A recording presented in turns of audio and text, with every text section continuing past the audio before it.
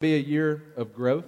Is it going to be a year where you draw deeper in your relationship with Him? Is it going to be a year where you draw deeper into His Word, becoming more like Jesus in the way that you live, in the way that you talk, in the way that you think? I hope that you'll consider those questions, not only today, not only this week or this month as we begin 2023, but I hope you'll think about those questions throughout the entirety of the year. I hope that this year, as individuals and as a congregation, we'll become more like God wants us to be.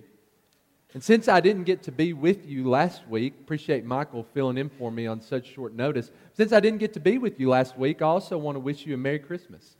I hope that you had a good holiday. I hope that you had a very Merry Christmas, that you were able to spend time with family, to open up some good presents, and to eat some good food. Christmas brings up a lot of different things. First and foremost, it remembers the birth of our Lord Jesus Christ. Now, I know that December 25th is not Jesus' birthday. I know that Jesus, when you look at the story in the New Testament, He was more than likely born in another season of the year, not during wintertime. I know the history of how the Christmas holiday came about in the 4th century A.D. But you think about where we are in a season like this one. There are so many people who are thinking about Jesus. There are so many people who are thinking about and remembering specifically the birth of Jesus, people who are thinking about the Lord who might not think about Him again until Easter time in the spring. So since we didn't get to be together last week, I want us to spend some time this morning thinking about the birth of Jesus, considering the significance, considering the importance of our Lord being born into this broken and sinful world, not only during the Christmas season, but throughout every season. The significance of the birth of Jesus in our lives every single day that we live. So if you have your Bibles, let's go to Isaiah the 9th chapter. I appreciate John reading Isaiah 9 verses 6 and 7 for us. That's where we're going to be studying. That's where we're going to be drawing our thoughts as we consider the birth of our Lord Jesus Christ. Isaiah the 9th chapter, and we're going to be looking at verses 6 and 7. If you'll turn with me there, Isaiah chapter 9, verses 6 and 7. What we're going to do this morning, our plan for this morning, is actually very simple. First, I want us to walk through this passage of Scripture. I want us to note the context of what's happening. I want us to note what Isaiah is wanting to communicate in Isaiah chapter 9, verses 6 and 7. Then, towards the end of our lesson, when we attempt to bring it to a close, we'll see the relevance for our lives. We'll invite Isaiah chapter 9 into our hearts, into our minds, as we consider the significance of the birth of Jesus. When you look at the context of Isaiah chapter 9, you find that God's chosen people, Israel, had a lot of different problems. They had a lot of different difficulties that they were dealing with in the context of Isaiah chapter 9. It's kind of like on April 11th of 1970, Apollo 13 made a mission to land on the moon. When they were 56 hours into that mission, 200,000 miles into space, they had just said goodnight to their families whenever an oxygen tank on the side of the spacecraft exploded. Amazingly, all 3 of the astronauts survived. What was said next is a phrase that maybe we've said before. It's a phrase I know that we've heard before. Houston, we have a problem. When we look at the context of Isaiah chapter 9, Israel is saying something very similar. The northern kingdom of Israel had a lot of different problems. Just to note the history, if you go 250 years into the past, the United Kingdom of Israel divided into 2 different kingdoms.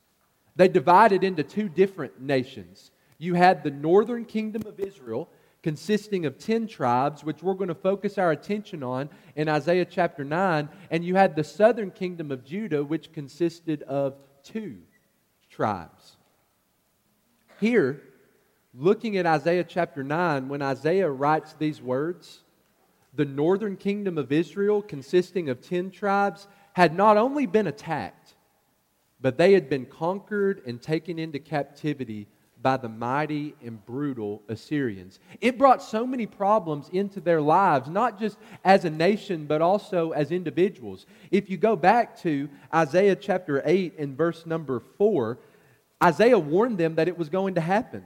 He says, the spoil of Samaria, which was the capital city of the northern kingdom, the spoil of Samaria will be carried away before the king of Assyria. If you drop down to the end of the chapter 8 and verse number 22, you find how this season of life was described. It was a time of distress, darkness, gloom, and anguish. The northern kingdom of Israel was thrust into the thick darkness. Looking at chapter 9 and verse 1, it was a time of gloom and anguish. He says, in the former time, God brought into contempt the land of Zebulun and the land of Naphtali. Israel had a lot of problems as they were conquered and taken into captivity by the Assyrians. They lost their nation. They lost their economy. They lost their autonomy. Families were separated from one another. Families lost loved ones. The land that God had given to His chosen people, the land that God had promised, the land that God had given to the nation of Israel was stripped away from them and given to Gentiles. Israel had a lot of problems. Even though that's the case, even though they had a lot of problems and they had a lot of difficulties, when we look at the context surrounding Isaiah 9, when we look in the first 7 verses of this chapter, God promises a solution. Yes, they have a lot of problems. And those problems are great. Those problems are big. Those problems are painful. But those problems aren't going to be there forever.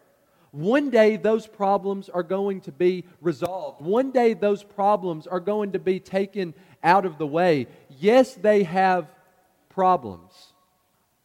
But those problems are not going to continue to define them forever. God promises a solution. And with that solution is going to come a complete 180-degree turn. God promises them a solution where all of their problems are going to be fixed. Everything that's broken is going to be mended. Notice the transformation when you look at the first few verses of chapter 9. First, God promises them a time when all things will be made glorious. They will go from shame to glory. Chapter 9 and verse 1. God promises a time of light. Chapter 9 and verse 2. Their darkness is going to be transformed into light. God promises them a time of joy in verse 3, where their gloom and sorrow and distress and pain is going to be transformed into joy. He promises them a time of freedom, where they will be liberated, set free from their captivity. Chapter 9 and verse number 4. He promises them a time of victory when they will no longer be defeated by their enemies, but their enemies will be defeated, and they will be able to reign and to live in victory. Chapter 9 and verse 5. Israel has a lot of problems. Right now, they're in a time of gloom and distress and darkness and sadness and anguish. God points them forward to a time when a solution is going to come. And that solution is going to fix everything. That solution is going to change everything. That solution is going to mend everything that's broken. There's going to be a complete 180-degree turn. What is that solution? Put yourself in the shoes of the Israelites in Isaiah chapter 9. Imagine that you were the one originally hearing this message. You've been taken out of your homeland. You've been separated from your family. Everything that you once had is completely gone, and you're in captivity in the land of Assyria, the leading world power at the time. But then God, through Isaiah, makes a promise. There's going to be a solution. Look, I know it's hard right now. I know it's difficult right now. I know it's painful right now. But a solution is coming. And the solution is going to fix everything. You can expect a time of glory. A time of light, joy, freedom, and victory. What would you expect that solution to be?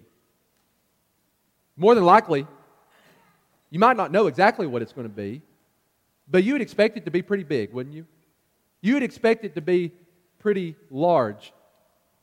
If we're going to get out of this, then God's going to have to raise up a strong and mighty king who's going to have a massive army. And that king with his army is going to conquer the Assyrians. They're going to set us free from our captivity, and we're finally going to be able to go back home. That might be what the expectation was. God reveals the solution to Israel's problems in chapter 9, verses 6 and 7. And it's a solution that would have been very unexpected. It's a solution that would have been contrary to everything that they would have thought. It's kind of like the man who went into a bank in New York City. He walked in and asked to speak to the loan officer. So the loan officer came out to meet him. He told the loan officer that he needed a $5,000 loan. He was going to travel to Europe for 2 weeks and needed $5,000 in hand. So the loan officer worked out a deal with him. He told him, I'm going to need some collateral for this loan. So the man took his keys out of his pocket and tossed them across the table to the loan officer. He thought to himself, this isn't going to work. Your car's not going to work for this loan. But when he looked down at the keys, he saw that it was keys to a brand new Rolls Royce. It was sitting outside of the entrance to the bank, right in plain sight. Well, since it's a Rolls Royce, we'll let it slip, the loan officer thought to himself. So he went through with the deal. He gave him the $5,000 loan. He took the Rolls Royce. One of his assistants got in the car and drove it in the underground garage underneath the bank. 2 weeks later, the man came back. He repaid the $5,000 loan with the interest that had accrued, which equaled about $15.41. The loan officer came out to meet him before he left and said, "We want to thank you for your business. This transaction worked out really well, but we're a little bit confused. We did some research into who you are. We discovered that you are a multimillionaire. If you have millions and millions of dollars, why would you come in here and borrow $5,000? That's just pennies for you. That's just drops in a bucket." The man responded, "Well, I told you I was going to Europe for 2 weeks. I needed a safe and a cheap place to park my brand new Rolls Royce." He had a problem, didn't he? He needed somewhere in New York City that was safe and cheap to park his car, and he came up with a pretty unexpected solution, a pretty smart solution, where he paid $15.41 to park his brand new car and keep it completely secure. Israel has a lot of problems. God says, "I'm going to give a solution." Israel would have had no telling how many expectations for how great and how awesome and how big this solution was going to be. What is the solution? Well, you keep reading into Isaiah chapter 9, verses 6 and 7, and here's what Isaiah says. You have all these problems, here's the solution. To us, a child is born. To us, a son is given. I know you have all of these problems, Israel. You're sitting in captivity right now, and it's a time of gloom and darkness and distress. But don't be afraid. You can take good courage, because here's a solution that's going to change everything for you. It's a baby. A child who's going to be born from human parents. A child who's going to be given as a gift from God. Can you imagine how they would have responded to that? Are you kidding me?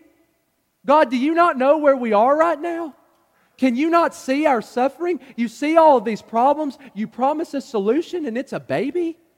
A child who's going to be born, a son who's going to be given. You've got to be kidding with us. Cut the jokes. Tell us what the real solution is. And God says this is the real solution. The solution to all of your problems right now is a child who's going to be born, a son who's going to be given, but it's not just any child. It's not just any son. Isaiah emphasizes 3 things about this child that's going to be born. First, he talks about his kingship. He says in chapter 9 and verse 6, "For to us a child is born, to us a son is given, and the government shall be upon his shoulder." You can pick up this child and put him over your shoulder. God says this child who is coming, the government's going to be on his shoulder. In other words, he's going to be a king.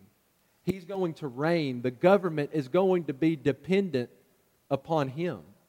We'll talk about this a little bit more in just a few minutes, but when you look in verse 7, this son is described as a descendant of David, who's going to sit on David's throne and rule over David's kingdom. There's an interesting parallel between verse 4 and verse 6. In verse 4, when God is talking to them about the freedom that they're going to have and the liberation they're going to have, He talks about the staff being taken off of their shoulder. You compare that with verse 6, the staff is going to be removed from Israel's shoulder when the government is placed on this child's shoulders. He's going to be a king. He's going to reign. And then Isaiah emphasizes to us his name. Whenever parents have a baby, shortly before or shortly after, what do? They give the child a name. And in a similar way, this child is going to have a name when we look at chapter 9 and verse number 6. But this naming is not going to be the way that we do it. God's not sitting down with a baby book and coming up with a cute or clever name for this child. This name that we find in chapter 9 and verse 6 is more about a title. These names explain to us who this child is going to be and what this child is going to do. His name shall be called Wonderful Counselor. That word wonderful in the Old Testament refers to things that are supernatural or miraculous. This child is going to give miraculous counsel. He's going to be a supernatural teacher. Number 2, he's going to be called Mighty God. This child is going to be strong. This child is going to be mighty. Generally, children are weak, but not this child. But it's not because he's in the 99th percentile in height and weight. He's going to be strong and mighty because he is God. He has both a human and a divine nature. Number 3, his name is going to be called Everlasting Father. That term communicates to us 2 things about this child. We already said that he's going to be a king. He's going to be a king that is everlasting, a king that is eternal. Once he begins reigning, his reign is never going to come to an end. As it says in verse 7, he's going to reign from this time forth and forevermore. He's the everlasting Father. The majority of rulers at this time were more like dictators. They were cruel. They were harsh. They only thought about themselves, not this king. This king's going to reign like a father. Like a father loves and cares for his children, this child is going to love and care and protect those who he reigns over. He will be called the Prince of Peace. This context, as we noted, is a context of chaos. It's a context of conflict and distress and sorrow. This child is going to reign, and he's going to be the Prince of Peace. He's going to bring peace between people. And most importantly, he's going to bring peace between people and God. His kingship, his name, and then Isaiah says you need to understand something about his reign in chapter 9 and verse number 7. Of the increase of his government and peace, there will be no end.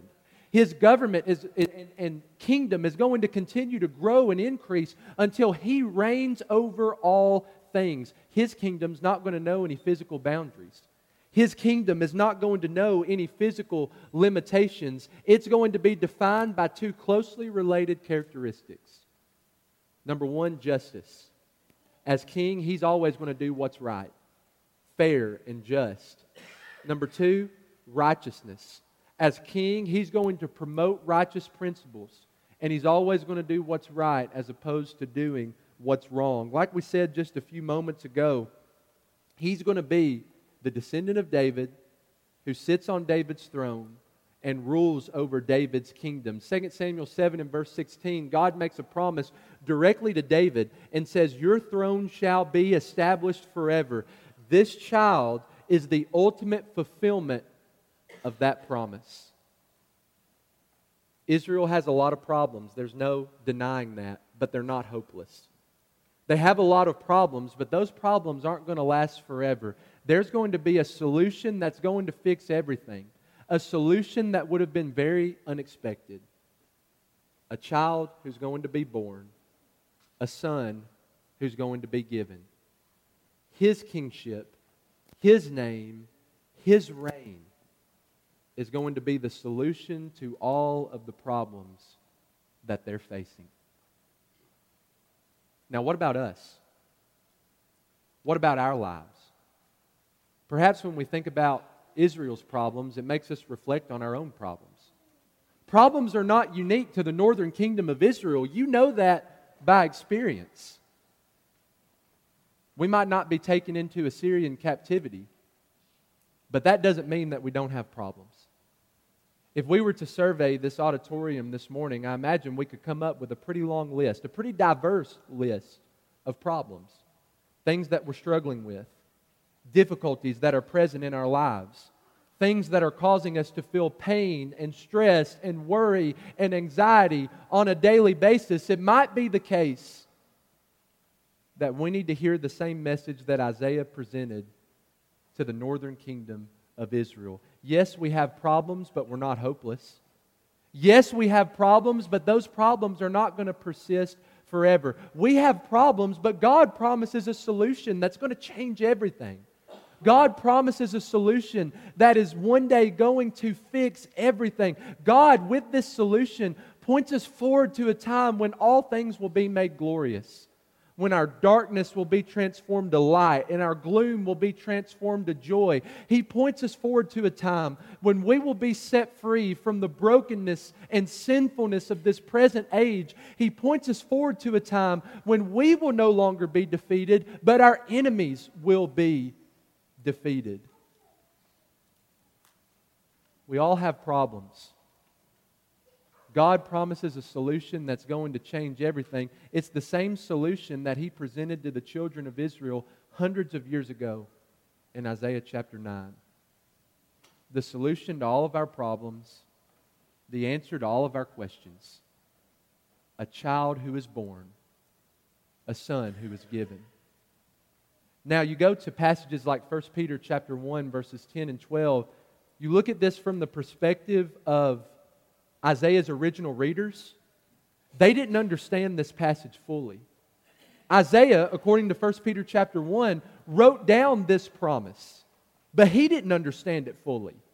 He didn't understand it completely. They didn't know who this child was. They didn't know who this son was going to be. But when we look at it from our perspective, we understand it perfectly, don't we? This son who's going to be born, this child who's going to be given, we know exactly who that is. This text is talking to us about the birth of our Lord Jesus Christ. It's talking about the baby lying in the manger. And it's holding that event up as the solution to all of our problems. This text is talking about Jesus, isn't it? Even though Jesus was born into the world as a baby, we know from Revelation 19 and verse 16 that He is the King of kings and the Lord of lords. Jesus is that promised Son of David, according to Matthew 1 and verse 1, who is sitting on David's throne right now and ruling over David's kingdom. Jesus is the wonderful counselor, the supernatural teacher. Even His enemies had to admit in John 7 and verse 46 that no one ever spoke like this man speaks. Jesus is the mighty God. Jesus is strong. Jesus is mighty. It's because He's God. John chapter 1 and verse 1 teaches us that. In the beginning was the Word, and the Word was with God, and the Word was God. That same Word became flesh. John chapter 1 and verse 14. Jesus is the everlasting Father. Not that the Father and the Son are exactly the same, not that they are the same person, but Jesus reigns eternally like a Father. He's not cold. He's not harsh. He's not only thinking about Himself. He's not a controlling dictator. He reigns over His kingdom eternally as a Father. He cares and loves for His followers so much that He calls them His little ones, His little children, in passages like Matthew 10 and verse 42. Jesus is the Prince of Peace. Ephesians 2, 14 through 17 makes that clear. Jesus, number one, is our peace. Number two, He makes peace. And number three, He came and preached peace to those who are near and to those who are far off. Jesus reigns over a kingdom that doesn't know physical boundaries. It doesn't know physical limitations. His kingdom will continue to increase until He reigns over all things. His kingdom is not of this world. John chapter 18 and verse 36. His kingdom will last eternally. Nothing is going to overcome it, not even the gates of hell, according to Matthew chapter 16 in verse number 18. His reign is defined by justice. He's the one who brought forth justice to the nations. Isaiah 42 and verse 1. His reign is defined by righteousness, allowing us as sinful people to live our lives, to abide in, to share in the righteousness of God. 2 Corinthians 5 and verse 21. We all have problems in our lives. This text teaches us to look no further than the child who is born and the Son who is given. We all have problems in our lives. Maybe you're looking for a solution to those problems this morning. Look no further than the baby lying in the manger. It's not, don't hear me say that He's going to take away your problems. Hear me say that He's the solution to your problems. He is the answer to your questions. You know why? Because He didn't remain a child. He didn't remain a baby. And this is what Michael talked about last week. This child grew up. He grew in wisdom and stature, favor with God and man. Luke chapter 2 and verse 52. He grew up to live a perfect life and to leave a perfect example. He grew up to hang on the cross and to suffer for our sins, to take our place, to die the death that should have been ours. He grew up to lie in the cold, dark tomb, but then on the first day of the week to overcome death, to conquer death, giving hope to all of those who accept Him. He grew up to ascend back to the right hand of the Father, where He's sitting right now, interceding for us, reigning over His kingdom, and serving as our faithful and trustworthy high priest. We have problems in our lives. The solution to all of those problems is a child who is born, a son who is given. It's all about His kingship, His name, and His reign in our lives. The question that we have to answer is, do we trust Him? And I'm not just asking you, do you trust Him on the surface, or do you believe that He's there? I'm asking you, do you trust Him with everything that you have? Are you willing to live faithfully to Him? Are you willing to take everything that you are and submit it at the feet of Jesus? He's the answer. He's the solution. The child has been born. The Son has been given. He promises glory. He promises light. He promises joy, freedom, and victory. He promises to be the answer to your questions and the solution to your problems. Will you allow Him to be your solution? As together we stand and sing.